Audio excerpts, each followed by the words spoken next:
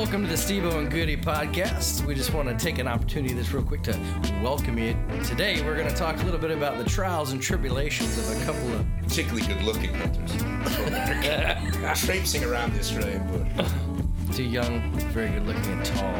Yeah, tall. And freakishly tall. Americans who are trapped in down under, and our experiences living over here and hunting here and elsewhere around the world. We're going to get on with that today, so stay tuned. It's the Steve-O and Goody Show, live from... Well, we're not really live. We're not even close to live. In fact, by the time you're hearing this, we may even be dead. Hey, welcome to Steve-O and Goody Hunting Comedy Podcast. Thanks for coming out today. How are you today, Goody? I'm doing all right. I'm doing all right. Fantastic. Rushing on over here. So Goody and I have only been back from South Africa for about 2 weeks. Yeah. So I don't know about you, but I'm just getting over jet lag. Yeah, it took me longer this time than the last. I've had jet lag because I've traveled internationally quite a bit, and this is the worst jet lag in terms of that. I've had probably about a week. Yeah. It was the same for me. Like, I think because I got the Australian flu and then the African flu at the same time. And that was horrible. And your wife grabbed all that too. That's right. I surprisingly avoided most of that. So it's because we didn't cuddle as much. Yeah. That's right. We didn't exchange any bodily fluids. We'll keep this a family show. How is Mrs. Goody feeling? She's feeling much better now. That's good. She shed a couple of scales and two of her fangs fell out, but she's now growing them back. So she's that's feeling lovely. much better. So we were a bit bummed because she was supposed to be on the podcast with us in Africa, but she couldn't because she was too sick and in bed. Yeah. So we'll get her in at some point. Yeah. She can give her perspective on this, but yeah. Well, today on the podcast, we've actually got a really interesting... We had another Australian guest who's only our second Australian guest because our time slot seems to not work so well. Aussie. Oi, oi, oi. Anyway, but so we've got an interesting guest on today. So we've got Peter Griffith on from iHunt Down Under, which is... He's a pretty exciting cat. This guy hunts a lot. He's a really cool guy. I've had a really good chance to get to know him over the last few days. Pete, welcome to the show, man. Hey, Steve-O and Goody, thanks very much for having me. How are you? How's your day going? Good, man. Well, I'm talking to you guys. I'm not hunting, so... That's not a good thing, Nick. That's just not a good thing. Not a bad thing. I'm talking to some great people. I've got to know you guys. I spoke to you guys for a few hours yesterday, or Steve-O, and, man, what you guys are doing is incredible. The group you guys are putting together, supporting each other and positive vibes. Love it. Yeah, so Goody's he's just an add-on to that one. Yeah, but I'm not anywhere involved other than, say, a mascot more than anything. Yeah, he's the mascot. He brings the occasional witty banter to the ethical question of the day. Yes, that's right. I got in touch with Pete through iHunt Down Under because I've been following his page for I think about 9 months now. One of the videos that you posted was at the airport when you got grief from, I think it was Jetstar, about your bow case and in your camo. Can you tell us a little bit about that? Well, actually, before you do that, why don't we back up a bit? Because I saw the video and I'm really intrigued because I've had similar experiences with another airline that rhymes with Death Star. And to a lesser extent, Virgin. But tell us a little bit about yourself. So, what you do for work, how old you are, all that stuff. Give our listeners a little chance to... Yeah, right. All right.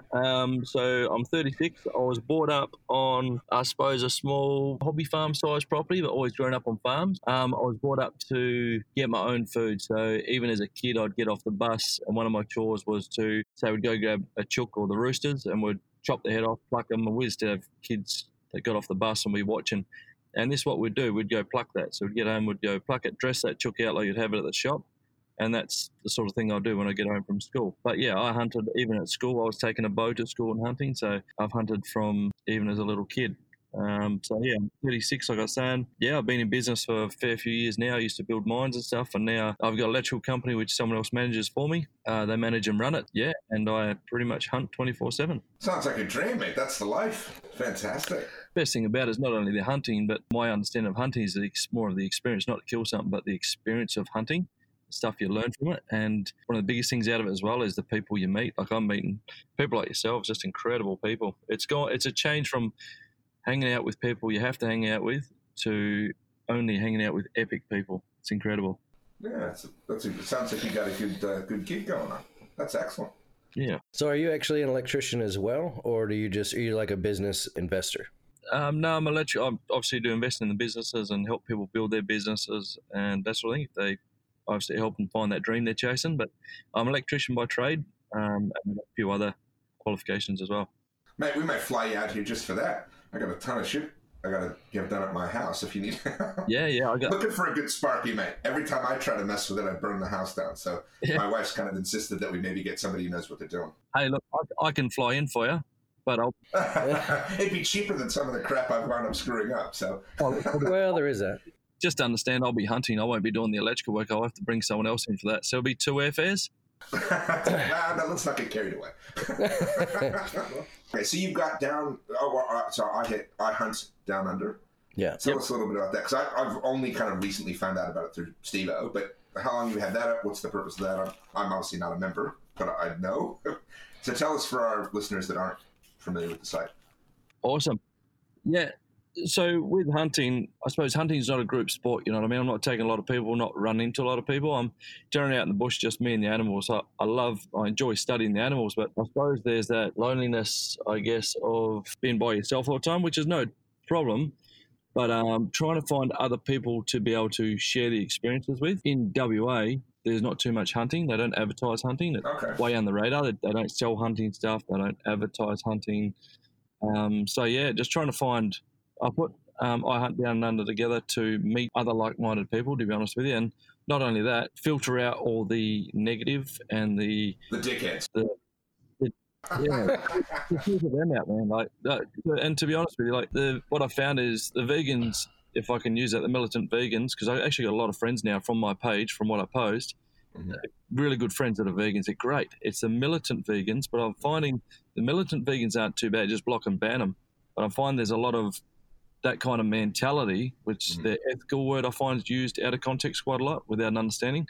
Yeah. And that's inside the hunting community. So just trying to, I suppose I put it together because I understood I can block and ban anyone and create a more supportive group. So instead of people being able to put comments up there that hold other people back from doing what they love, I'll get people in that support them. So instead of saying, oh, that's not what you should do, a question, hey, I see how you're doing this, you know? Okay. What's happening to your head? Why do you do that? And, you know, more supportive, give them so they can find themselves different ideas, different ways. Go, oh, wow, there is another way, rather than you have to do this, you have to do that. I want people to support each other. And not only that, in WA, they don't advertise hunting, as I was saying. Yeah.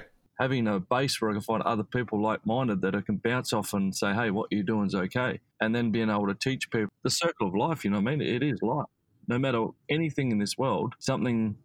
as a result of its growth, there is a transfer of energy. So something dies to grow, a plant, a tree. You know, you got the dead leaves, you got the dead bugs. It's that transfer, and just trying to get that understanding across to people. But one big thing I come back to the vegans with is, hey, you buy your fruit stuff from the shop. Technically, that's trophy hunting because you're only picking the best. And if you go on... I've never heard that. I like that. They put it on display at the shop. Only the best looking ones. All the ugly ones they throw out just goes to waste. And then I have people attack me that eat meat. And say, oh, that's cool. So you eat meat? Yeah, cool. So you buy it from the shop? Yeah, cool. So when you get your steak, you've got to start an abattoir.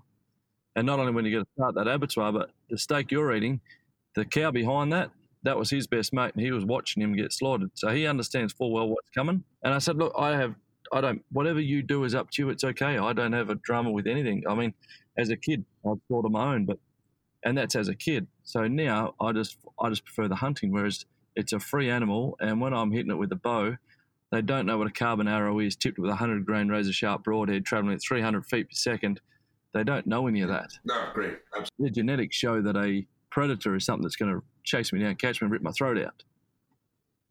So a bit of a tickle, a bit of an itch on their side, like a mosquito bite, being razor-sharp and so fast, So, yeah. No, I agree. I think your logic's sound, Pete. It's good to know that you've got a site set up that's giving people the opportunity to understand that. So, good. Look, that's a good bit of background in terms of you. You mentioned teaching. So, yeah, I'm also aware that you are setting up coaching bow hunting in Perth. Tell us a little bit about that. Yeah, man, I love it. Hey, so I've taken quite a few people out bow hunting, and I've noticed that they'll hunt without a razor-sharp broadhead, and then you won't get the pass-throughs or the penetration. They'll hunt without tuning. You'll get arrows not flying straight, also affects the penetration, and you'll get misses when there should be hits. I want to be able to teach the guys, not only can you hunt the animal, how to dress it out and why do you hunt. And generally I find people that bow hunt have that connection. So they're actually quite really good people, rather than you get people that just shoot, which, look, hey, I don't mind, whatever people do is up to them, but just shooting something seems a lot different to a bow hunter. A bow hunter is, man, bow hunters, they're a different group of people. Hey, they're so connected. And not just, I want to shoot something with a bow, but when you go hunt with a bow, I suppose a lot of people don't want to talk about it. Well, I don't know, but when you go hunt with a bow, there's so many things that come to play. So not only you got to understand the animal to have an idea of what its movements could be, should be, would be, maybe, you've also got to understand your equipment. And it's not like a rifle, just aim, pull the trigger, it's dead. It's like you've got to hit it in the right place. Your gear's got to be bang on. Your broadhead's got to be razor sharp. And then you've got to get yourself in a situation or a position where your body and I suppose you got to be relaxed, to hold that steady and then take the shot. And then there's the ownership of the whole process. For the education, I don't see it just as to train and educate people to bow hunt, but I see by training people to bow hunt and the hunting side of it, I feel that's going to help educate the people that are really anti-hunting to realise, hey, our food doesn't line up. If we trophy hunt, understand that a trophy is huge respect. An animal could be shot dead, laid on the ground, go to rot, never be seen again, but a trophy hunter will get that trophy. They'll not only eat that body, that animal, which is just a transfer of energy essentially, but they'll put that on the wall. And that is respect. That is a huge amount of respect. That'll be there for years and years, an amazing story behind it. That's an interesting perspective, Pete, because I think sometimes in the hunting community, and I wouldn't call it a huge split, but there's a little bit of a divide between people who consider themselves meat hunters, right? And people who consider themselves trophy hunters. And I think, and again, I probably put myself more on the trophy hunt side on balance. And I think there's a tendency for meat hunters to essentially have a negative view of trophy hunters, precisely because of the same concepts you're talking about. There's this notion that it's, I'm just hunting that animal because I want the antlers on the wall or the tusks hanging on the wall or whatever, or I want to brag to my mates or whatever the motive for trophy hunting is. Yep. But the truth of the matter is that most trophy hunters also take the meat, at least the ones that I've dealt with, and it is about respect for the animal that they've just killed, and that there's a recognition that there was a significant moment in their life. So it's interesting to hear you kind of blend the two ideas, because I typically don't hear that. I don't know about you, Steve-O, but usually there's I'm just a meat hunter. Which is me. You come from that because you grew up relying on that food for for sustenance. For survival, I did not. Yeah. Right? So no. Very different kind of backgrounds. You just went and saw Grandpappy at the deli. Well, that's it. I knew how to get a nice sandwich. But seriously, though, I think it's good to have a concept or start to think about how do we blend those two groups together, or at least start to have the dialogue. So it's interesting. Okay. Before I was never really, I guess, anti-trophy hunting, because I guess in my mind, trophy hunting was never, people just going out to shoot a big head. When I was growing up, if you had a head on the wall, it's because you got really lucky and you got a big one. Yeah. Which is, I'm perfectly cool with that. Yeah. I'm like, because I'm the same. But then our Africa trip was 100% trophy hunting. Yeah. Now, granted, we did get to eat some, which was delicious. Lovely, by the way. That impala was amazing. The liver, we did the liver over the fire. Did some liver and onions in a pan as well. Pete, if you ever get a chance, mate, impala liver over onion. Oh, man, nothing. I tell you what, everything that we ate in Africa, the bits of the wild game that we ate, there was no gaminess to it at all. It was spectacular. It was amazing. And, but yeah, it was interesting because that was my first time with an outfitter. It was my first time trophy hunting very specifically, and happened to get some really nice ones, which was lovely. Can I ask what you got? I shot a really nice warthog. I shot a big stallion zebra. I took 2 impalas, one that we're waiting to wait till it dries for measuring, but very possibly could be in the top 10 in the world. Oh, done. Yeah, so I'm pretty stoked about that, and so I'm planning a very nice mount for that one. Yeah. That one will cost me. Yeah. And then Goody. Yeah, well, I spent most of the time, Pete, hunting Cape buffalo.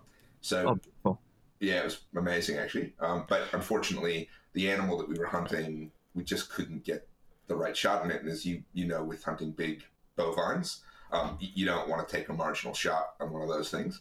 So that wasn't successful, but I've already got permission to go back from the Minister of Finance. From the Minister of Finance. She retracted her teeth and her claws. Yes, that's right, and whipped out the credit card. No, so that was fine, and look, that bummed me out a little bit because it was something I really wanted to get, but at the same time, that's hunting. But I was able to take a really big-bodied warthog, not spectacular tusk spiny stretch, but that's fine. And big warts. Yeah. Big warts. Big warts and big bodied, and he was a bit of a prick to the other one, so I kind of felt it was all right. And then an animal called a diker, which is a species of antelope that's actually quite difficult to hunt. And this one was particularly big in terms of its horns. Which is funny because in the photo it looks like a baby in your hand. Yeah. And you're like, you compare it, and then you're like, oh shit! Holy cow, that thing is huge. So it was a good process there. And so for us, it was and my wife, who ironically doesn't hunt all that often, but the only time she does want to hunt is when we're in Africa. She cleaned up, mate. I mean, she did amazing. She took a common impala, a black impala, a red hartebeest, and a zebra. That was just incredible. So she did it with a rifle, but still, but she considers herself a hunter now. Yeah, she didn't before, but now she considers. Because I made the argument. She's like, oh, I did this and did that. And it's like, you know who says things like that? She's like, who's that? I'm like, hunters. She goes, all right, I'm a hunter. So, yeah. So, and she hunted when we lived in Africa a number of years ago, and that's how she kind of got into it. So it was an amazing experience, Pete. I know you're focused on hunting in Australia. If you do get a chance, though. Well, we're already talking about taking him over. Yeah, Steve's put the hard word on you already. I'll reinforce that hard word. For somebody who's passionate about hunting, you kind of can't go hunting. You can't spend your life as a hunter and not go to Africa. It's kind of like if you're into finance, you have to go to New York or London, right? It's kind of the same thing, right? You just have to go to Africa and hunt. There is nothing like seeing 12 different species right in front of you. Yeah. That you can hunt. Anyone, and you've got to pick which one you're going to shoot and, figure out all that stuff. And it's just like, wow. There's just nothing quite like it. So. The only time I've ever been in a situation where I had like a big, large amount of animals in front of me was really goat mobs. Yeah. And I've never seen anything like that with deer ever. Yeah. Like, I think the most deer I've ever seen together in one spot when I shot was maybe 4. Oh, wow. 3 or 4. Yeah. Yeah. I'm looking forward to getting close to one of my blocks, that's for sure. We'll show you a few more. Yeah, I'm pretty excited after the conversation we had last night. So, but again, if you get a chance to and I know a lot of Australians, and we've talked about this before, my experience since living in Australia, 20 years, is that a lot of Australians don't really don't have as much excitement about going to Africa because they kind of, it's expensive in some ways, but it's not that expensive. But also it's time away and all that stuff. Yeah. But man, when you get there, you think, man, this is absolutely worth it. There's just nothing quite like it, and it's kind of hard to explain if you haven't been. We've said on the last 30 podcasts or whatever, an outfit like Red Sands is amazing. Yeah, so. It's like a family environment. My room was literally in their house, which was awesome, and you guys were in the lodge because they brought the fam and. No, I was told. Hey, so when you do those hunts. Is it walk and stalk, or I think we were talking before and you were saying, what do you call it, where you're sitting in the hut? The hut. Yeah, it's a bit about, well, look, the overwhelming majority of hunting in South Africa is in the hides, blinds, because... For bow hunting. For bow hunting, not for rifle hunting. So for bow hunting, it is, and that's, by and large, that's just a pragmatic kind of reality. Yeah, because... You don't have long times to hunt. Yeah, because you're there for 4 or 5 days, and so basically the idea is you're either in a tree stand or a blind, and it's generally near water. Yep. And so the bow hunting season tends to be their winter, which is their dry season. That way things are coming in to drink, and so it's a bit easier. However, that being said, Goody did a fair bit of spot and stalk on that buff. Yeah. So it was, and like you and I have spoken, because I broke my ankle before we went, I blind hunted only. Because I struggled to even get to the blind on a couple of the days. So, but you can do both. I mean, in fact, when I lived in Africa, I hunted springbuck for an entire month doing spot and stalk. So it was awesome. I mean, so you can do both. I recommend anybody going. Say you're going to book a 7-day hunt, spend the first 3 or 4 days in the blind. Yeah. Get the animals. Shoot some animals and then play a bit. And then say, okay, you know what? From now on, I'm just going to do spot and stalk. That being said, having hunted, now that I've also now hunted 3 continents, they're the most skittish animals that I have ever seen. Yeah. Huh. They are like without, and I started thinking, man, if I had not been in a blind or a tree stand or something, I would not have seen these animals because they would have just been gone. I mean, even my close shot was 20 meters. Matter of fact, 3 of my animals were about 20 meters. And the 20-meter shots, they jumped my string. Wow. And my shot went 6 inches high because they ducked to jump. Not like a goat that just kind of stands there and waits for it. Shot. We've got it on video. I'd still like to see it. Peter, I'm not kidding. I was 10 meters from the duck. And that's a walking stalk. And that was blind at that point. That was in the blind, yeah. Incredible. And at 10 meters, it ducked. It ducked under my shot. And we've got the video of it going toward the animal. The animal looked and ducked, and it made itself the size of a flipping rabbit. And it shot over it. And it happened to kind of get spooked, but came back because it kind of didn't know what it was, which is it's odd. Like it did the Matrix kind of thing, swoopy thing around the arrow. And I had a shot on a bushbuck, which is a bigger antelope, beautiful animal. Same thing, 23-4 meters away. So not a long shot. They look kind of like a shaggy whitetail with sambar head, with sambar horns. Yes. Yeah. It's kind of a weird. Yes, I had one at 24 meters, and it looked at us, and it was kind of looking our way. And I've had goats look at me, as I'm drawing, and then you shoot, or a pig, whatever, and even fallow deer and stuff. And this thing, we shot it, and it did a matrix where it kind of flipped and was facing the arrow, and then did that matrix thing where it ducked in it, and you could see the arrow skate along the top of its body. So it ducked just enough to kind of get out of the way, and then it bolted. It was gone, and that was a sort of a spot and stalk. So it's incredible. How skittish they're, almost like on meth, right? Like they are just like. And again, I mean, don't get me wrong. Fallow can be jumpy, and chittle, and hog deer and sambar. All the Australian deer jumpy, right? Yeah. This is just a different kettle of fish. Yeah, I had I done a bit of filming on fallow deer with a bow and a rifle. So I was using a 270 rifle and me Hoyt Carbon RX1 doing about 68 pound. That's doing 307 feet per second. I shot a fallow deer at 110 with the RX1, filmed it, slowed it right down, and then they stayed there because 110 they barely knew. It went about 12, 15 meters and passed out, and the rest of them were fine. And then I got the 270 out and I shot one at 130. So they were both right next to each other. They weren't far. The one that I got at 130 with the rifle, on the slow-mo, it ducked as much with the rifle as it did with the bow. So the bow, it ducked, I think, about 2 to 3 inches because it's so far they don't generally duck from it. So you see it lifted its head up, deer on the bowl. But the rifle one went about 140 meters with a hole with nothing pretty much left in the chest cavity. That's incredible. Actually, that brings up something else quickly. In last season's podcast, we had the ethics one, and we talked about shot distances. And one thing Goody is in the really close camp. I think that's just because he can't shoot well.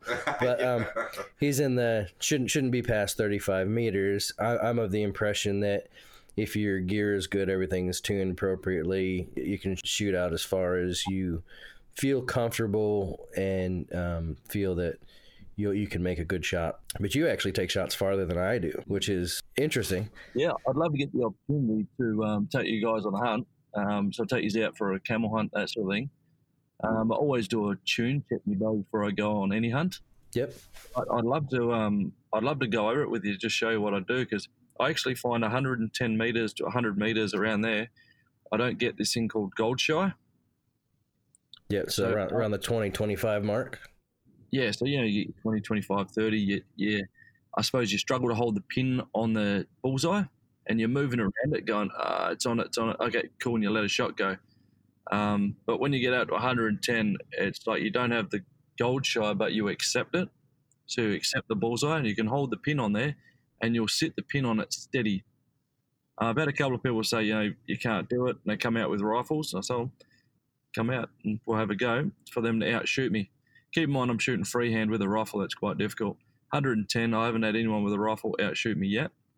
And that's not to say I'm a great, incredible shot. I've just found through practicing and trying things, and I wasn't trying this on animals, I was trying it on targets and realised, wow, I don't get, whatever this is, I don't get it out at these longer distances. So, and the arrows flying quite true out there.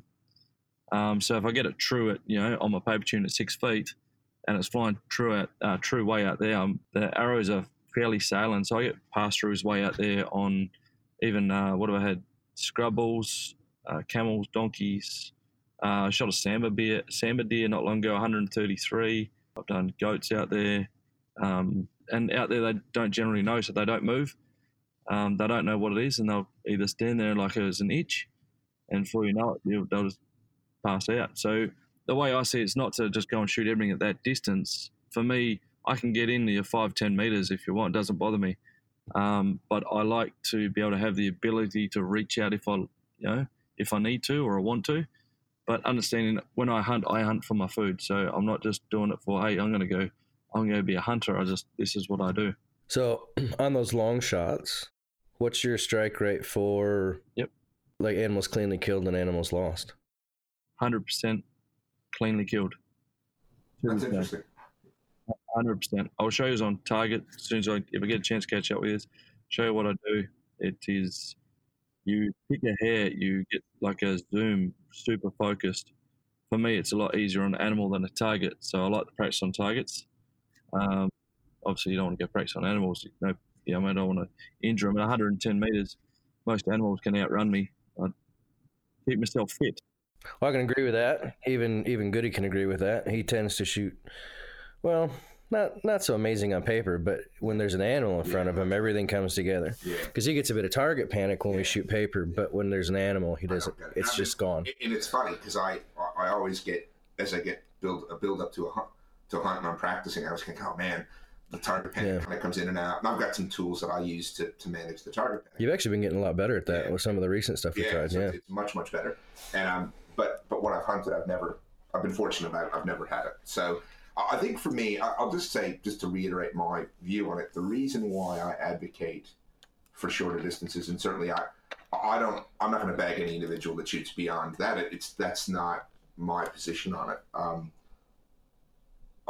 My view on the shorter distance is twofold. One, if we think about an arrow, and assuming it's well tuned and all the rest of it, what I have seen is if an animal does get spooked or does move a little bit, if you think about basic physics, if you've got a projectile that's slightly off course at 10 or 15 or 20 meters, by the time it gets to 50, 60, 70, it can be dramatically off course. So for me, and it's not about if you're shooting perfectly well and the bow is perfectly tuned, because that's not a problem. I mean, arrows have kill distances of hundreds of meters if it was going the right place in the right way.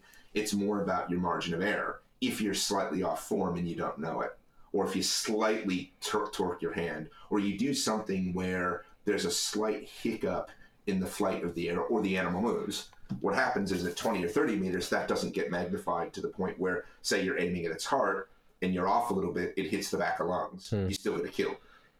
That same shot at 70 meters then becomes a gut shot. Not by virtue of the fact that an error in projectile direction becomes magnified the further and further away you go. So that's the bit where I've always been concerned about it. So it's not somebody who's excellent at shooting, and I certainly don't have the skill to shoot at 110. I barely have the skill. I don't even have the rifle skills to shoot at 110 at this point in my life. But I'll probably get you on targets and show you, but you'll see you'll shoot better at 110 than you will at 30. It's just you may not have tried it. Look, I've tried longer shooting. Pete, I appreciate the effort. Trust me, I know my own limitations, and I'm okay with it. Right? But my point is that also, too, the other thing, this is probably a more critical view, and I apologize if I seem a bit obnoxious here, but my view is the whole challenge in bow hunting versus rifle hunting is to stalk in closer. That's just my view, right? Like, if I wanted to shoot longer, and there are times when I've rifle hunted, when I was injured and had a hernia and stuff, and, you know, the thing I found enjoyable about getting back to bow hunting was it's much tougher to get within 15 meters of a deer than it is to get within 100 meters of a deer. And I find that animals are much more wary the closer you get. So for me, that's the challenge. But again, I totally respect what you're saying. And if you've got 100% strike rate, good on you. You know what I mean? No animals have suffered, and you clearly are a good shot, and you've practiced, and you've got the right view about if you're going to practice that distance, do it on a target. I've had people say to me, people who've hunted for 30 years say, oh, I'm just going to sight my bow in on the goats when I get there, which just is a shocking concept. Yeah. But anyway, so that's just my kind of view on it. And with all respect to your position, right, I just, for me, the shorter the distance, the more comfort I have that the animal's going to get killed quickly and cleanly. And I find when I get in close, I end up just putting the bow down and getting the camera out, to be honest with you. But that's just, once I get in, for me, it gets pretty personal. I end up just filming them to watch their habits. So I do get in close, so it'd be good when I hunt with you. It's like, yeah, absolutely, man. I like to get in close and see them. I'm happy to shoot in close, but I've seen quite a few people hunting, and I've seen them make more mistakes in close than I have far. Not all of them shoot the distances I'm shooting. They're still, but I am seeing them I see a lot of people making mistakes. I got on videos of, even 10 meters, 5 meters, 20, 25. Yeah. Oh yeah. Look, there's no guarantee. I mean, I've cocked a shot up at 8 meters, right? So yeah. Right. Well, I did it in Africa. Yeah. And before we went to Africa, I had 100% strike rate as well. Yeah. I'd never lost an animal. And I screwed up a shot at 25 meters on a gigantic warthog. Like, made the one that I sent you that you saw look like a baby. It was like huge.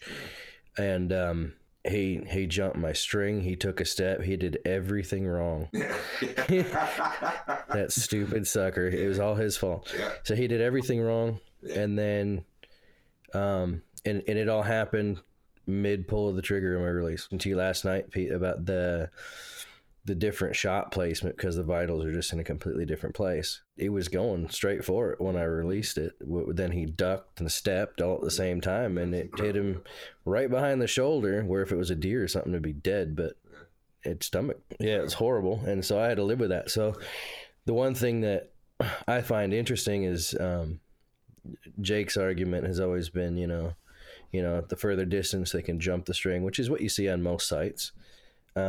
But it happened to me at 25 meters. Oh, and look, let me make my position clear. I'm not saying you can't wound an animal up close. Of course you can. Oh, yeah. Believe me, I've seen bad shots. I've seen it all, particularly hunting up north. What I've also seen, though, and this is the interesting thing, the people that I've hunted with that favor longer distance shooting, and some of the individuals who, have a different relationship with now, is I've seen a lot of 60, 70 meter shots that wind up in a situation where we're in the bush looking for them, and no, it was a great shot, we hit them in the right place, but we just can't find them, which translates in my mind, it was a gut shot, or it was a little high in no man's land, or it was a little low. And my view is that, or they're bad trackers, one or the other. Trust me, I saw the shot, right? And so it seems to me that the disproportionate amount of wounds that I've seen, and I don't judge anyone, I've had wounds, but my strike rate's not 100% at all. Vast majority, right? So that's good. But I've seen hunters that are great hunters that have wounded animals, and what I've seen is the majority of those wounds happen when somebody shoots beyond a reasonable distance, and for me that's 35. So again, maybe you may change that, Pete, when we go hunting together. I'll have a different percentage. Yeah. But my experience is greater the distance, the higher frequency that I've witnessed of wounding animals. Yeah. For different reasons. Mm-hmm. None of them are necessarily the hunter's fault. Mm-hmm. It's just physics or the wind, or, the animal hears the bow and has a chance to react. And again, like I said, if they move a couple of inches at 20 meters, it's a back of lung shot. If they move a couple of inches at 70 meters, it's in their belly, right? And so all of a sudden, and again, for anybody who shot anything in the stomach, it's a bitch to try to track anything, right? They don't, it doesn't bleed. Yeah. If you're lucky, you find, you know, bits of gut hanging out that you can kind of work to something. But anyway, on a more pleasant topic. No, I agree. That's mint. I find for shooting distance as well, I don't take every chance there is. I'm just very careful. Yeah, and it sounds like you are. It sounds like you're... Yeah, one of the main things for that is I find for me, I'm not a big fan of shooting animals with a bow if they know me, if they can see me. Yes. If they got an idea but not 100% sure, then that's not too bad for us. But if they 100% know what I am, I won't shoot them, even at 20 meters, 10 meters, unless fox doesn't seem to bother me too much, or rabbit. But if it's a bigger game, I just won't take the shot. And the reason, even at 20, is because, man, I've seen them do all sorts. Yeah. They'll suck them up. They'll close wounds, especially like sambar. I shot a sambar at 133. It went about 20 meters. I shot a sambar at 32 meters. And, man, it closed out and it hit it sweet. It filmed it, hit it beautiful, just behind the shoulder, nice and low. Blood everywhere. Mate, it just kept going and going. Oh, yeah. And the shot we got a full pass through, arrow, good blood on the arrow, good blood trail. I filmed the shot looked perfect. And, yeah, the one 133, but anyway, the one at 33 that obviously heard the shot, it ducked into it, which I was allowing for. But yeah, it was more spooked, so it had more adrenaline to run after the shot, basically. 100%. Being right there, it spooked from the shot, whereas the other one didn't spook from the shot. So I'm not saying only shoot out there. That was just two instances. Okay. But the 130 meters didn't spook, didn't do nothing. I was looking at it going, wow, it's not even reacting to that. What's going on? And then I walked down there. I went down there. I thought, what the hell's going on? This is really odd. I was sweet. Shot was wicked. I was with the arrow. You know, when you're shooting, you get that shot and you shoot and you travel with the arrow and you just feel it. Yeah. I just felt it like the arrow is perfect. I'm like, yep, I know exactly. I went through. I seen where the arrow is going. I'm with it. And I went down there. I thought, this is really odd. So I'm filming it thinking, I know the shot's perfect. It's 133 meters. I know it's perfect. It's odd. I can't find the arrow.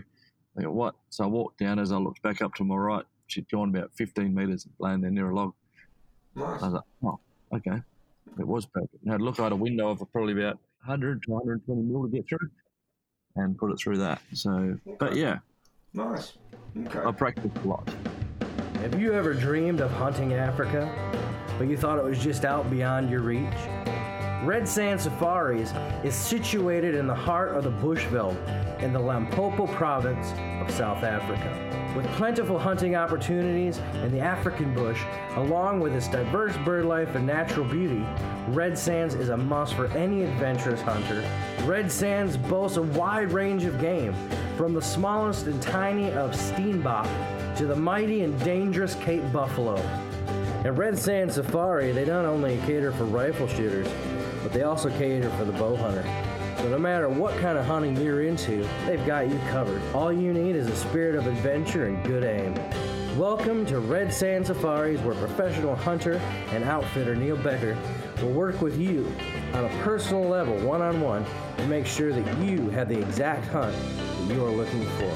If you're keen on getting this Africa dream going, contact us directly at contact.rssafaris, all one word, at gmail.com. And remember to leave us the country that you're living in so that we can get you out the correct brochure and price list. Is it time to make some dreams happen? I think it is. I'll be out there next year. Will you? Yeah.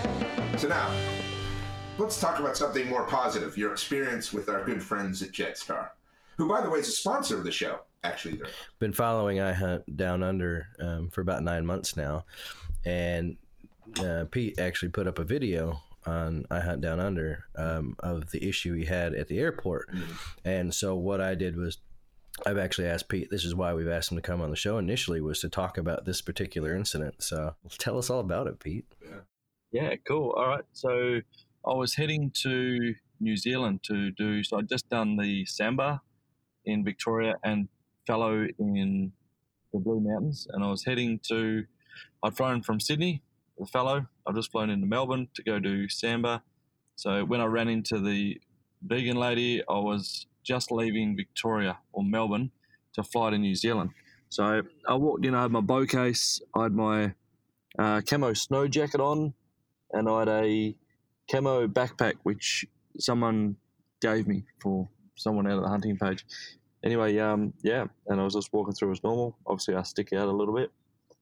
And I was walking through, and as I came up to the Jetstar check-in, where you just put your name in and collect your ticket, as I was coming up there, I was probably about 30 metres away, and I just noticed, for some reason, I noticed this lady looking at me funny and sort of, she had a funny look on her face. I thought, oh, I don't have to, I thought that was a bit odd. Anyway, so I went up to get my ticket. As I went up to get my ticket, I had dramas, couldn't get the ticket, and this lady started asking me, oh, do you do hunting? I said, yeah, I do a little bit of hunting. And then I could tell the energy she was looking for something. So she asked me if it's a bow in the case. I said, yeah, that's a bow in the case. You done well to know that. Not too many people would know that. Anyway, and then she asked me if I had a license. I said, no, I don't have a license to hunt. She goes, well, you can't hunt without a license. That would be illegal having that. I said, well, no, I don't need a license to hunt, to be honest with you. And you don't need a license to have a bow. No, I don't need a license to have a bow, because technically I use this as a club. I shoot targets as well, and she goes, well, don't you hunt with it? I said, yeah, I hunt with it as well. I suppose this is making it sound quite friendly. It's not this friendly at all. So she went on to that. And so hold on. So she was a Jetstar employee. Yeah, 100% Jetstar employee, dressed up in Jetstar. Well, this way, by this point, there was quite a few people watching. It was pretty obvious. It wasn't. I suppose I'm quite chilled. The situation wasn't chilled because people were hearing it and watching. So she was obviously, her voice was a bit louder and whatnot. A couple other staff members were out helping other people. So I asked her, look, so where were we? She was saying about the bow and hunting and license. That's right. So I said, look, I don't have a license, don't need one. I don't need a license for the bow because I use it for targets as well. And she said, well, this vegan Sheila goes, no, you have to have a license, otherwise it's illegal. I said, no, it's not. I don't need a license. She goes, well, it's actually a dangerous weapon. I said, well, it's not a weapon. It's like sporting stuff. Sporting, I shoot targets. She goes, no, that's a dangerous weapon. So this time she's between me and my bow case. I'm thinking, far out, this lady's pretty hectic. So I said to one of the other ladies, to this one first, I said, hey, can I just ask you to leave me alone, because what I'm going to do is I just want to get my ticket and then get on the plane and go to where I'm going. So I said, could you please leave me alone? So wait, she wasn't checking you in. So hold on. So she just came and approached you while you were on the queue to get a ticket. I wasn't even at the queue when she got to me. So I'd gone up to get the ticket. Wow. She got to me before I even got to the machine. Jeez. Okay. Wow. I was trying to get my ticket. She was asking me, and then that didn't work. There was dramas with that. So I asked her to leave us, and leave me alone. And I grabbed one of the other employees, said, hey, can I give me a hand? She said, yeah, I'd love to help you. She was amazing. So she sorted the ticket out, got it for me. And the whole time she was getting me the ticket, this lady was right beside me in my ear, just trying to find stuff to fire at me. So she went through things, stupid stuff like, is there rubber on your string? I said, or she goes, or is it silicon? I said, I don't know, rubber, silicon. I think all rubber's got silicon in it. So I'm going to guess, let's just say it's got rubber. She goes, well, there's no rubber on it anyway. Yeah, well, the funny thing, there is no rubber. Yeah, right. Goes, well, if it's got silicon in it, it's deemed as explosives. I said, well, look, lady, it's a bow, and I use it for targets, sporting stuff. Can you just leave me alone? Like, this lady's looking after me. She's amazing. I don't want any trouble. So she's kept going. What else did she go at? Wow. What else? Keep in mind, she's quite loud. There's a lot of stuff I can't remember. She was just going on and on. So I asked the other lady, I said, hey, sorry to bother you, can you please get the manager for me? Because this lady's like, this is just getting out of hand. Like, look at everyone's watching. I can see you're sweating. Like, this is really, really uncomfortable for me. I just want to get my ticket and go. And the other lady goes, well, that's it. I'm going to get the federal police down here. I saw it's probably their job to check this stuff to make sure it's safe anyway. So whatever you got to do, if you feel you've got to do it, can you just go do it and leave me alone? Because this is just too much, lady. This is crazy. So I was pretty chilled. She kept going. Anyway, by then the feds were there. I think there was 3 or 4 feds there. So I could see them. They were standing out with the rest of the crowd. I looked down and thought, oh, stuff it. Anyway, she was still going on, and a fella from America came over, put his hand on my shoulder and said, hey, mate, I see you do some hunting. I said, yeah, man. And not even just ignoring the lady going off, I pulled my phone out, put it onto the camera. I said, help yourself, man. Just have a look at that. I just got to sort this out. So he went off. I forgot about my phone. Good fella caught me as I took off, and yeah, that was pretty cool. Caught me and gave me phone back and whatnot. But yeah, I suppose I was fairly shaken up from this lady giving us a hard time. So she called the police. The feds came over. And what was that like? Yeah, they were cool. They stood back. I think half of them hunted. I got private messages from people like that, which was wicked. So they came over. When I left that desk, like the other one saw my ticket, the manager came out. Or just before as the manager came out, I'd had enough. And I just said, lady, look, I hope you don't mind me asking, but are you a vegan by chance? Because this lady was militant. It was crazy. She had thrown everything she could find at me, legal, trying to get me searched. I'm like, whoa, man, this is hectic. Have you been through a metal detector? I'm like, this is public space. I haven't even got my ticket yet. Yeah. Yeah. Anyway, so so she done all that, and the manager just come out. I just asked her, "Are you vegan by chance?" And that's when she started really getting fired up. I was like, "Oh crap!" And the other lady tapped her on the shoulder and said, "Oh, such and such who the manager is." So she stopped and walked away. So she walked over to him, told him the story. I seen the manager as he come out just before she got to him. Said, "Mate, can I have a chat to you when you get a chance?" He's like, "Yep, cool."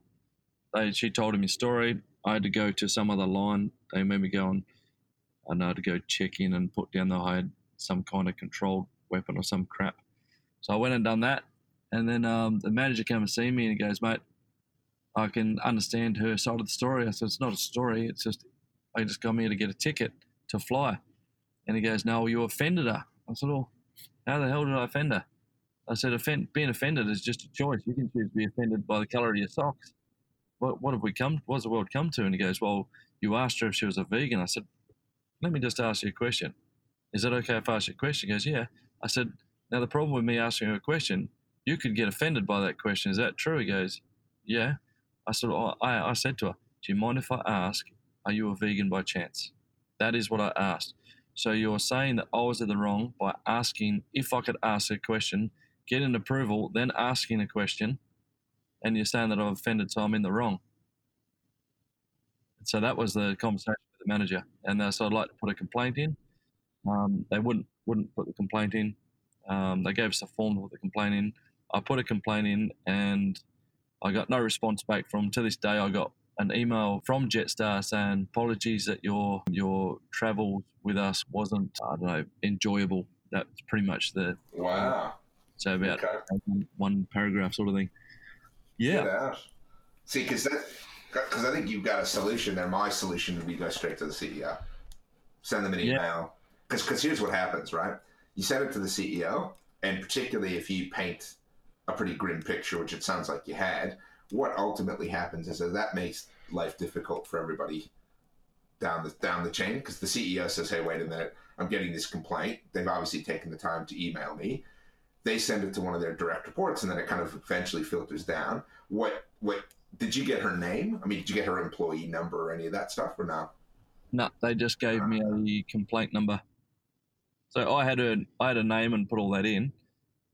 I didn't put it publicly because, I'm not out to hurt people. I just this is my experience. I'd like you guys to, I don't want other people to go through it. I certainly don't want other people to have to run into that. I'm not a big fan of complaining, but that just got to the point where it was just too much. That's crazy. So it's weird that you were just waiting in the queue, and then all of a sudden she kind of comes up and there's nothing else. It's like, mate, what are you on your smoko? Don't you have actually people to help get on a plane? There was no queue. Hey, there was no one at the machines. She picked me up.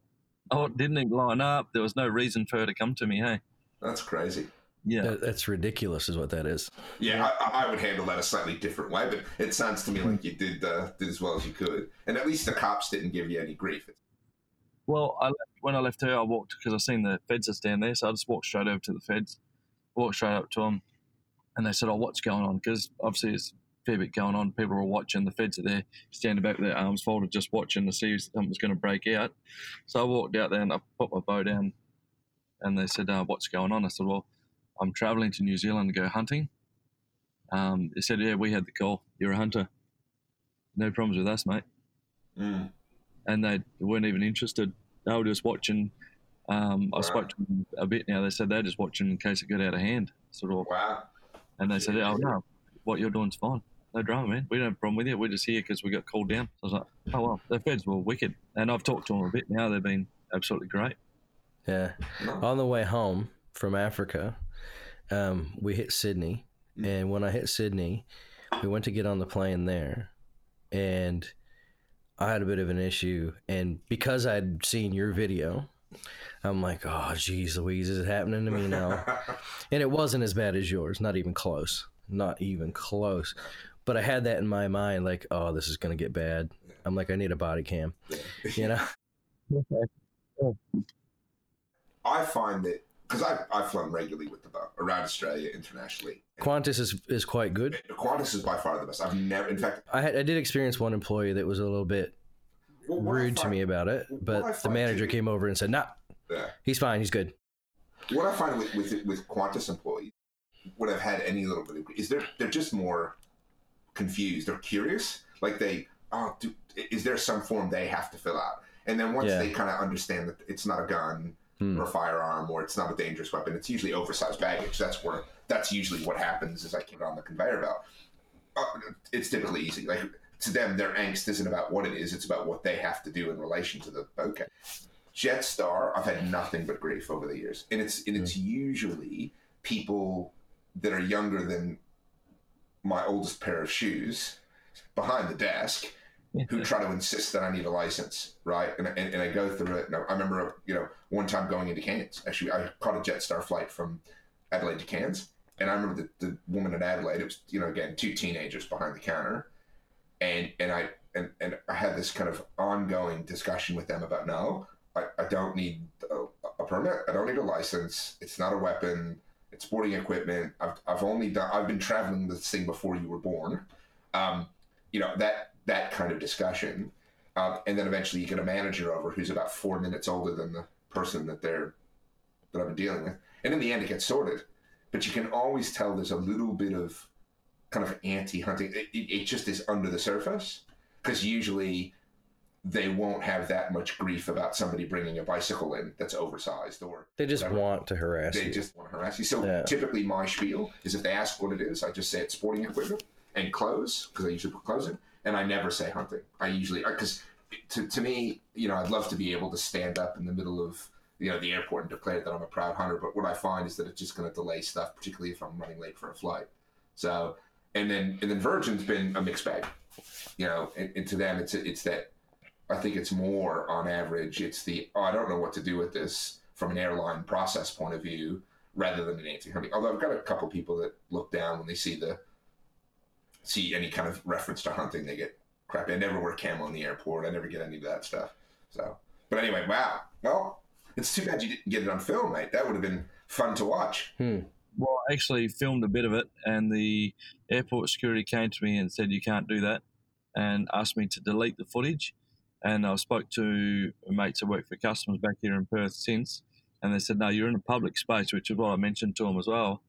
And no, you could have kept that. I was because that would have been good to send to them. At the end of the day, I realised they're not going to do anything. Move on. I just want to make sure you don't miss your flight. Yeah, man. Yeah. That's it. Apart from that, it was just those. Apart from that, it was, I don't know, it's pretty full on. But at the other end, when I got to New Zealand, they were great. They support hunters. They went through my bow case. I declared it, opened it up, and went through and cleaned all my gear. Thought that was nice of them. Oh, good. Okay. And I think they just wanted to chat about what I was hunting and what I was doing. The guy done a bit of hunting himself, which was cool. In fact, that reminded me, a very funny story. Got to Cairns, Townsville. Was hunting out of Townsville, and had my bow case. Was coming back after a Rusa hunt, actually. Yeah. And the guy behind the counter was as camp as a row of tents. Tall, lanky, really effeminate gay guy, sassy and fantastic. And he was into hunting. He was always at a bow for hunting. I said, yeah. And he was all into it. He had done rifles. And look, not that gay people can't hunt. Of course they can. But you typically don't think of. Yeah, it's not the first thing. It's not the first thing you think of. And especially, for sure. He just kind of had this kind of. It was very funny conversation, actually. I kind of wish I kept in touch with him. He's a really funny bloke. But he, yes, every now and then you get surprised at some people. Yeah. know it, and some people don't, and some people are more interested in what it is than giving you a hard time. Yeah. So that's good. Well, good story there, man. Yeah. Bad experience, good story. So, Pete, I hear you've been doing a bit of recurve shooting lately. Yeah, man, I'm absolutely loving it. So I've had it for about 2 weeks, and I got a fox on my first day of hunting, which was probably 2 days after starting practicing with it. I got that about 4.5, 5 meters running past. So I practiced with the swinging balls, all that sort of thing. Yeah. And then I've got 4 or 5 rabbits. So all of them I've shot under 12 meters, I think. Yeah. Nice. Do you consider shooting rabbits hunting? Don't start. Don't fucking start. Yeah. Don't start. I consider it hunting because I'm eating them. So, but Yes. Let me ask you something. Thank you. Thank you, Pete. Now that Thank Steve you. brought it up, let me ask you something. May calls you up. He says, Pete, had a great hunting trip. Can't wait to tell you all about it. Can we catch up for a beer? You're like, that's great. It's a couple days, you're still waiting, you're anticipating, you're excited, you're going to go down to the pub, you order your beer. He sits down, he orders his beer, says, let me tell you about my hunting trip. And you say, great, I can't wait, thinking it's going to be like a big-ass rooster deer or a pig or a bunch of pigs or a bunch of... And then he says, oh, yeah, got 3 or 4 rabbits. Sweet. Tell me deep down you're not a little disappointed. No, love it. Absolutely love it.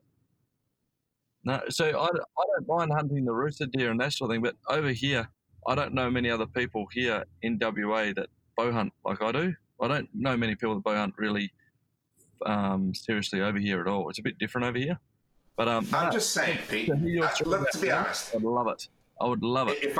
If I said to you right now, I've got 2 stories for you. Yeah. We went elephant hunting or we went rabbit hunting. No, you want the elephant hunting first. Of course I do. I've never heard of it. Of course you do. That's what I'm saying. And that drives me nuts when I get some knucklehead. It's like, hey, I went hunting. Let's talk about it. And then it turns out to be, yeah, we shot some rabbits. Oh, big fucking deal. If you ate the rabbits, great. Good on you. But I want to hear about it. It's like, you wouldn't be excited. Hey, guess what, Pete? Let me tell you about the lasagna I baked. You'd be like, yeah, fuck. There's a reason our podcast logo has a rabbit on it. I agree with the last comment, Goody, with the lasagna one, but definitely I would really like to take you rabbit hunting. I tell you what, after this rabbit hunt, if this is not as exciting as the elephant hunt, I'll take you. No. I love rabbit hunting. I'll shoot rabbits all day long. Shotguns, bows, 22s, whatever. I just don't want to talk about it. I don't want to hear about it. It's a rabbit. Anyway, you need moving right along. Get over here and I'll rabbit hunt. You'll want to talk about this. I don't want to talk about no rabbit hunt. I'd rather talk about the lasagna. Anyway, moving right along. I like lasagna. Yes. I'll do a deal with you. You come over, I'll take you for a camel hunt. That I could talk about. We could talk about a camel hunt. You guys. But part of the camel hunt is you've got to come for a rabbit hunt. Fine, we'll go for rabbit hunting. I'm just not talking about it. Anyway, yeah. So let's talk. So you enjoyed the recurve. You going to move off the compounds or no? I see the compound because I used to shoot professionally with the rifles. So I've done professional shooting with the rifles, bows and whatnot. Rifles and pistols. And I'm not a big fan of the noise of the rifles. So to me, my compound's like the rifle to me because I can reach out. I absolutely love the recurve. I actually love the recurve more than my compound. It's my favourite out of everything. I'm actually looking at a Big Jim, is it? Big Jim's longbow at the moment. Oh, yeah? I've never heard of it. I've heard of them. Get one of them. Is that an Australian company? No, it's American. But anyway, I love the recurve. Absolutely love it. So I'm looking at getting a longbow as well, just to do it all with a longbow as well. So, so I'm looking at getting my species again with the recurve. So the big question is, when you're in the petting zoo, do you prefer the longbow, the recurve, or the compound? I'll probably go the recurve because I can shoot a lot faster. See, that's it. See, that's that sensible kind of hunting. I like it. That's it. I can just see him coming at me flat out for the carrots I got in my pocket. I find it easier with the recurve in the petting zoo because if you put the corn from the little dispenser, if you put that in your hand and they come up, it's easier to get to full draw and release a lot faster with the recurve than the compound. And let's be honest, it's a little more sporting with the recurve too. Yeah. Right? You don't always hit the ear tags and that kind of stuff. I like it. Nice. See, good. You've answered the petting zoo question that we've asked all of our guests, Pete. Oh man, I tell you what, with the recurve, you can go through so quick.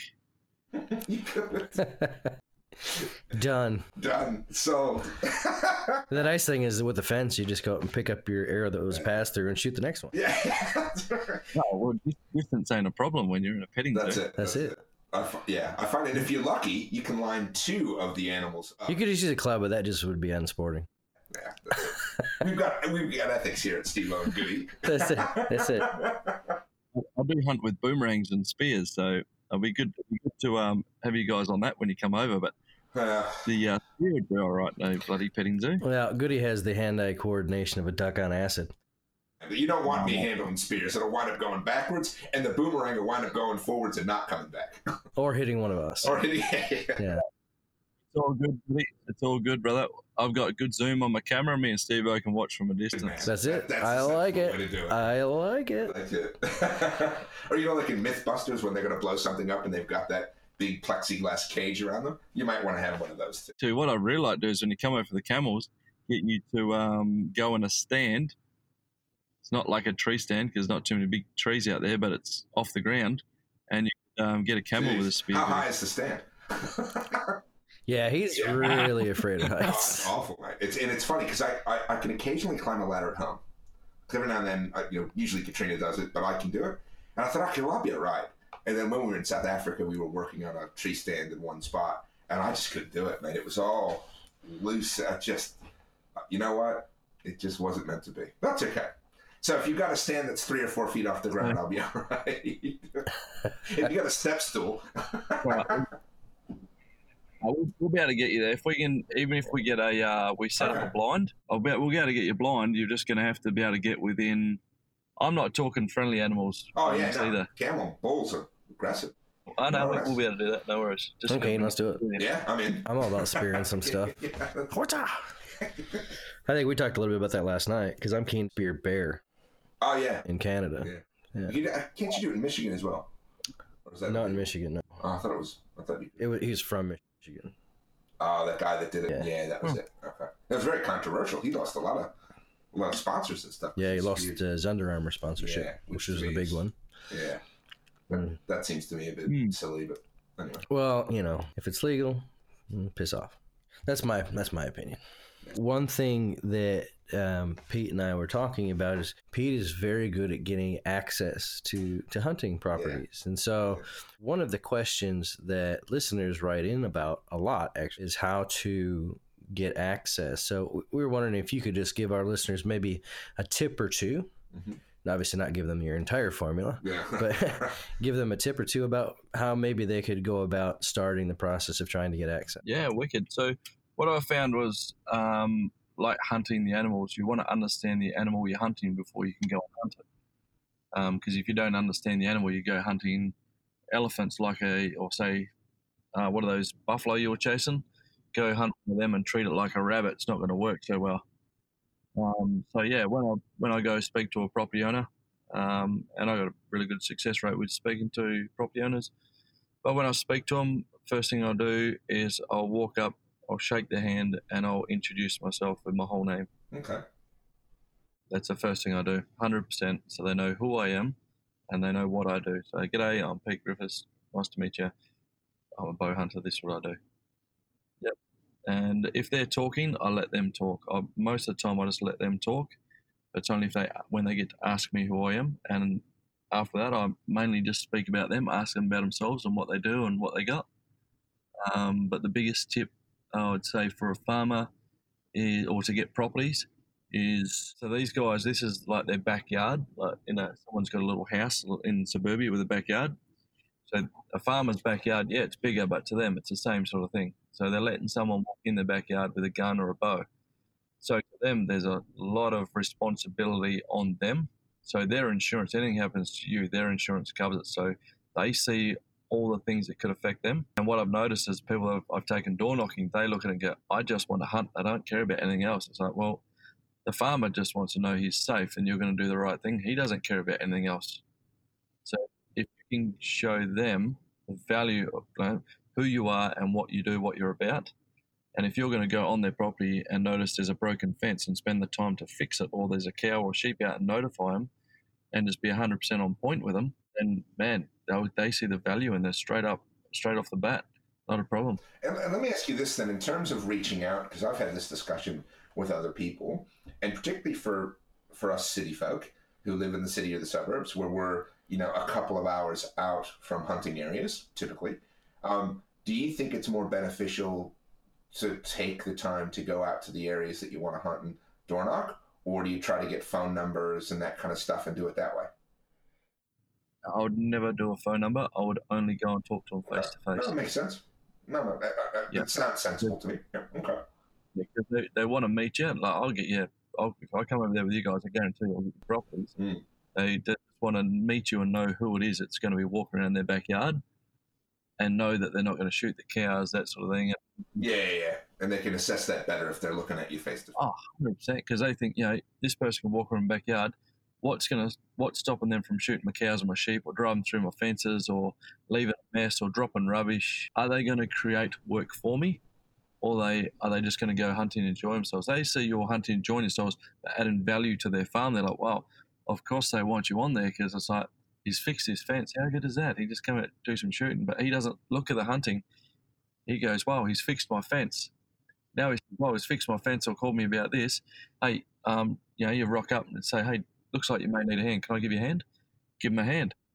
It's just giving that value back. And when you do that, I tell you, then they go, wow, hope he's had a really good hunt. Is he enjoying himself? Then it turns from, you always want to give them value, but their thought pattern from worrying about you doing stuff wrong, their thought pattern changed to, man, how can it, are you having a good hunt? Hey, I seen this the other day over here. Yeah, they can. So with respect to the forest, one of the things that I found and what's helped me get access when I've been able to in this particular southern state, which has been unusually hard compared to when I lived in New South Wales, is references from other farmers. So talking to one farmer, and he's like, oh, I've got a friend or a mate or a cousin or somebody who's got another farm down the road. Go down and have a chat with them, and then let them know you spoke to me and that kind of stuff. Do you find any of that occurs in your situation, or is it just a cold call on a front door that you? That does help. That does help, having the neighbours, like hunting on the neighbours' property. Understand they don't always get along, the neighbours. Well, that's it. Yeah, sometimes it can work against you. Actually, I actually found in Wyoming you can't go to people's houses like that and ask permission to hunt their land. You can legally, but they'll shoot you. Oh, really? If you pull into their driveway unannounced and they don't know you, they will shoot first. People threaten to shoot me. Wow. I was going to say, so what's been some of your negative reactions? Have you had a farmer say, nah, you can't hunt here and get nasty, or are they generally polite about it? I've had some absolute doozies, because I'll talk to anyone, I don't care. But I've had a couple of guys that I've taken out hunting. Anyway, one of the guys, he's been with me on a few. He's quite paranoid. I've had him on properties where I've got like a farm, I've got full permission, and it's like, mate, you can hunt the place. He's met the owner, all good. He ended up coming back and just hunt with us because he was too nervous to go hunt around because the neighbour was driving his boundary. So the neighbours didn't get along. But I had permission to shoot both properties, even though the owners don't. The two property owners don't get along whatsoever. Anyway, I've taken him out, and we've had I've had people pull up swearing at us, going off, threatening all sorts. I just listen to them. They go through it. So you're trespassing. They go through all of that stuff, and they say, once they're done, they seem to simmer down. And once they simmer down, say, g'day. Well, that's how I introduce myself, give them my whole name, all my details. That's what I do. That's what I'm doing. And then they simmer down, and before you know it, some of the best properties I've got, the people have started off by threatening me. So I got 4 where they've threatened. I've had people threaten to shoot me, where I've had the police involved. I've actually had that 4 times. Three times. Sorry, I've had 3 times where people have threatened to shoot me. One was a activist. Actually, 2 were like vegan activists. And another one threatened to come around. Surprised they had guns. Oh man, I don't even know what's going on there. But anyway, they also threatened because I shot a feral cat, and they felt offended by that to the point they threatened to come around and kill all my dogs and stuff like that. I thought, wow, that doesn't really add up. Animal activists killing stuff. Yeah. and they threaten. And do you ever get them? Have you ever had a farmer or landowner let you on but charge you? No, I've had plenty of them offer to pay me. Yeah, oh no, I've had that as well. Particularly where my daughter rides, they've got tons of, ironically, rabbits. And the woman who owns the property said she'll, I'll give you money, just come here and shoot these bloody things. But obviously it's a bit different. But just do that tomorrow morning. Yeah, maybe. Because I've often thought... Because I'm out of rabbit nuggets, and my youngest daughter is just ready for some nuggets. She wants rabbit nuggets and nothing else. We can see what we can do. But I've always been surprised that farmers don't charge more. Like, if I think about a farmer owning land that's running livestock, right? If they look at that, that feral deer or those goats or pigs or whatever as something of value, right? Because I reckon, assuming they trust the hunter, most hunters wouldn't have a problem paying, particularly for deer, right? If it's a big trophy deer, giving them $100 or giving them $200 to be able to hunt their property, you figure that would be a fair trade, right? Maybe not so much for pigs or goats or whatever, but still, I've just never, it's never kind of made any sense to me why a farmer doesn't try to get money out of it. What I found is it seems to be one way or the other. Oh. They're either happy for you to come, or not at all, or they want you to charge. They want to charge you like thousands of dollars. Well, that's the big, and yeah. But I look at the other. My experience has been as soon as they realize that there's a potential for money to come in, all of a sudden those prices go sky high. Yeah, but not here. My experience is they say no or yes and aren't even open to it. Like the conversation, because there was a place up in Flinders where we were talking to them. And admittedly, it was over the phone, Peter, so it probably wasn't the best scenario, but it turned out that was the only way we could kind of connect. And we were having a great conversation, and I was talking to the wife, and then the husband kind of was involved, and then eventually it was, look, no, we probably don't want hunters here anymore. We've had a couple of bad experiences. Admittedly, they're rifle hunters, and I tried to explain the bow thing. And, in my experience, and I was going to say, well, look, I can give you some money for the goats, because I know that feral goats particularly have a meat price. Right, they muster them a lot and whatever. And although the price has gone down because with that whole new law that they're trying to put in, so no live export. That'll wipe that out. That'll turn them back into rabbits. That's it. But in terms of at least the commercial value, right? I was happy to pay for it. I figured, look, if it's $30, $40, $50 a goat, and I knock over a couple in a weekend, what do I mean, I get I'm supporting the farm that's allowing me to hunt. Yeah. And they weren't even really interested. It was just a weird kind of experience. And I've noticed there's just a lack of commercial acumen among farmers. But I get also, too, other farmers are going the other way and they're kind of overcharging. That's probably more the U.S. I've been doing a lot of looking into local outfitters and stuff like that to get access on certain properties. And like we're talking, $1,500 for a fallow deer. Oh, that's down south here. Big ranch, big property. No. Oh, that's a different one. Okay, there's a big. No, those are big deer. Yeah. This is like all over. You can't touch a buff hunt for under $10,000. Yeah, but that's also too. That's up. Yeah, but then those people make. But they're not Cape Buffalo. Why do they think that they need to be able to price them like a Cape Buffalo? I'm sorry, that's not one of the 5 deadlies. But a lot of Yanks come over and pay for it. It's weird. So, what I find from the property owners I ran into, and I've asked them about it, why don't they charge people to do it? And they said, man, once you find someone that can come and shoot your property, then you don't have to worry about them. They'd rather have them do it out of passion than have people come in and pay and not knowing what you get. Yeah, no, that's a good point.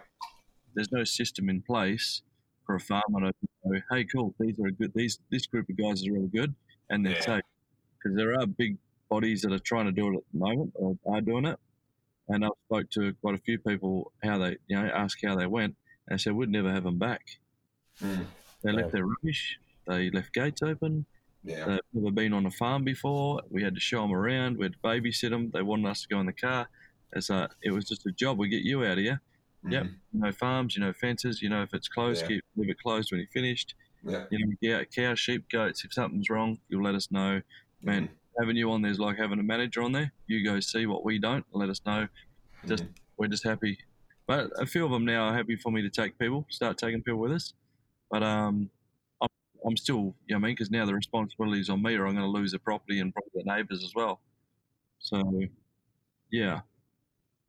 Have you had a property owner change his mind? Like, so you've been there for a while, and then all of a sudden he says no? Yeah, and then I went and spoke to him, had a coffee with him, and got him back. I've also had people really not like me whatsoever, and I was just chilled with the conversation. They went and they went. I said, "Thank you very much for your time. Have a great day," whatever. After they'd got stuck into me, and then probably 3 or 4 weeks, I've had them call me back and say, "Hey, we had someone else shoot the place. This is what happened, but after that conversation with you, just wanted to say apologies for the way we behaved, and we would really like to have you shoot our property." That's fantastic, Pete. Thank you for your time, but to be honest, yeah, I've got plenty of properties, and it's not so much that, but I'm very selective with the people I hang out with. Yeah, so I really appreciate your offer, but I don't think this relationship's for me.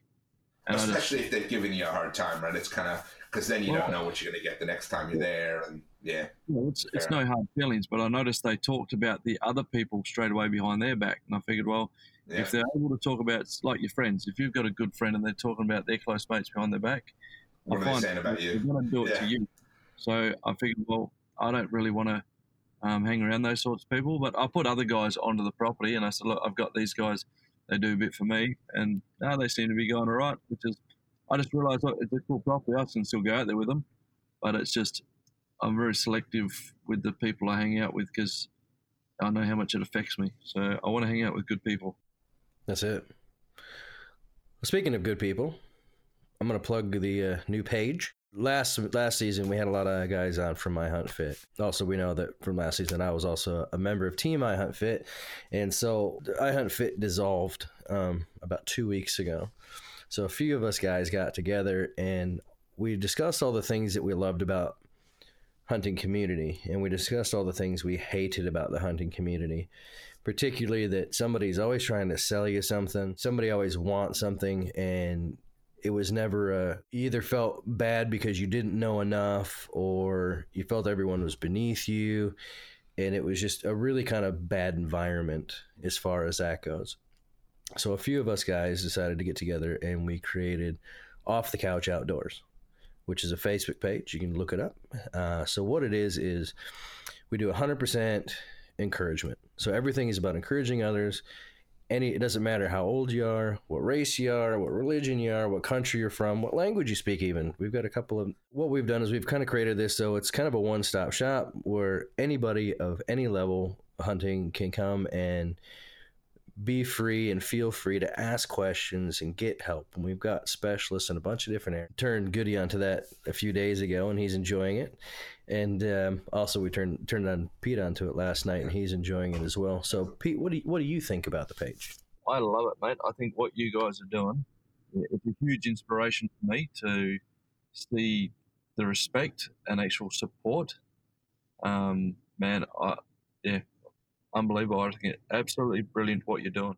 I love it. I think it's crazy. I was actually just talking because there's 2 other founders that are along with me that started that page, and we were just discussing it the other day with some of the senior family.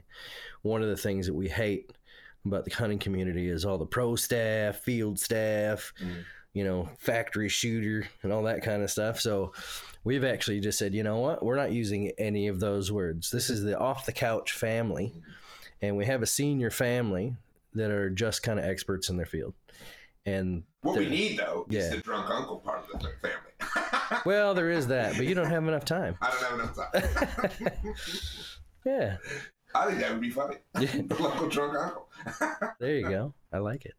So that's kind of what we were looking into doing. And the thing that we decided was that we didn't want to use any of that stuff. We wanted it to be an open, and I don't even like using the word safe space because of the connotation that comes along with it now, but it really is. For hunters, it's a safe space. As long as what you're doing is legal, we don't care. We're going to support you. And so if you need to lose a few pounds, we've got specialists to help you with that. Photographers, we got specialists to help you with that. If you want to learn how to tell stories about how to shoot rabbits, we don't have any specialists for that. We do actually. Goody is the specialist I'm the rabbit hunting specialist. That's it. So, But anyway, so there's the shameful plug for the Facebook page. Now, if you are keen, you can ask to join the page. You have to answer 3 questions, and you have to agree to the page rules, which pop up there for you. But we encourage anybody, because this isn't about making money. This isn't about selling anything. This is about hunters helping hunters, which is a community. It's a community. And it's a community that only allows support and understanding. And anybody who decides they don't want to be a part of that, we ban them quite frequently and block them, and they're gone. But we've got 700 people on the invite list right now that are waiting for approval that I have to go deal with when we finish this podcast. Yeah. Well done. That's brilliant. Yeah, I feel what you guys are creating here is a group of leaders in our industry, in the industry of hunting, which is pretty awesome when you think about it, because a lot of people just talk about the hunting, that sort of things, but enforcing that support and that positive feedback, and it's incredible what you're doing. And to me, it's a group of leaders. You're putting a group of leaders together within the industry to lead and set an example of, as hunters, this is what we are, this is what we do, this is how we feel, this is how we treat other people. Huge respect, man. Well, Pete, that's all the time we have for the podcast today, actually. So we just wanted to take a minute to thank you for coming on the page. Yep. And could you just, if you want to give a shout out, tell everybody about your iHunt Down Under page, where they can find it and information like that, and maybe even where they can contact you about your Perth bow hunting coaching. Yeah, beautiful. Thanks very much, Steve. So with me, iHunt Down Under is me Facebook page, and the Facebook page I've got, iHunt Down Under, is me hunting and doing what I do. So through that, I do promotions every now and then to run hunting training. So that's anything from tuning your bow, just sighting your bow, through to hunting different animals with multiple types of, so whether it be bow or rifles, whatnot. But not just in WA, so I'm doing them over east as well. I've got quite a few people interested over in Victoria and New South Wales, which I'd like to get you guys involved, which I'll talk to you guys about that later if you're interested. If you guys want to jump in, guys, girls, kids, love seeing the kids involved for our future. But yeah, if you guys are involved, jump on iHunt Down Under, send me a private message, and get involved. And that's a Facebook page, not a website. It's a Facebook page, yeah. Yeah, iHunt Down Under is a Facebook page, yep. Fantastic, great. Well, thanks a lot, Pete, for joining us. And look, when we get out to the Wild West, we'll have to catch up with you and spend some time in the bush, and hopefully sort out a few camels. Yeah, well, I'm hoping that this will just be the beginning of many hangouts together, and absolutely, beginning of many hunts in the future. Trying to think if I've got any Perth work coming up that I could swing over and say hey. Yeah, if I do, I'll let you know, Pete. I've got properties over there. Otherwise, I'll get some. It's no drama. But I just want to say a big thank you to you, Steve and Goody. Thank you very much for having me. I really appreciate your time. Well, thanks again, and have a great day. And we look forward to our next hunt. Likewise, looking forward to it. So keep on to us, and we are doing camels or samba. If you guys are interested, let me know. I can go over. It doesn't bother me. Sounds good to me. They all sound good to me, man. That's it, right? Hunting's hunting, man. Except for rabbits. If it's brown, it's down. If it flies, it dies. Except rabbits. I don't want to hunt any rabbits. Oh, yeah, we're hunting rabbits, man. We're going to do an entire trip, rabbits only. Just for you. Yeah, that's it. Just for Judy. All right, Pete. Talk to you later. Yep. No worries. Thanks very much, guys. Have a great day.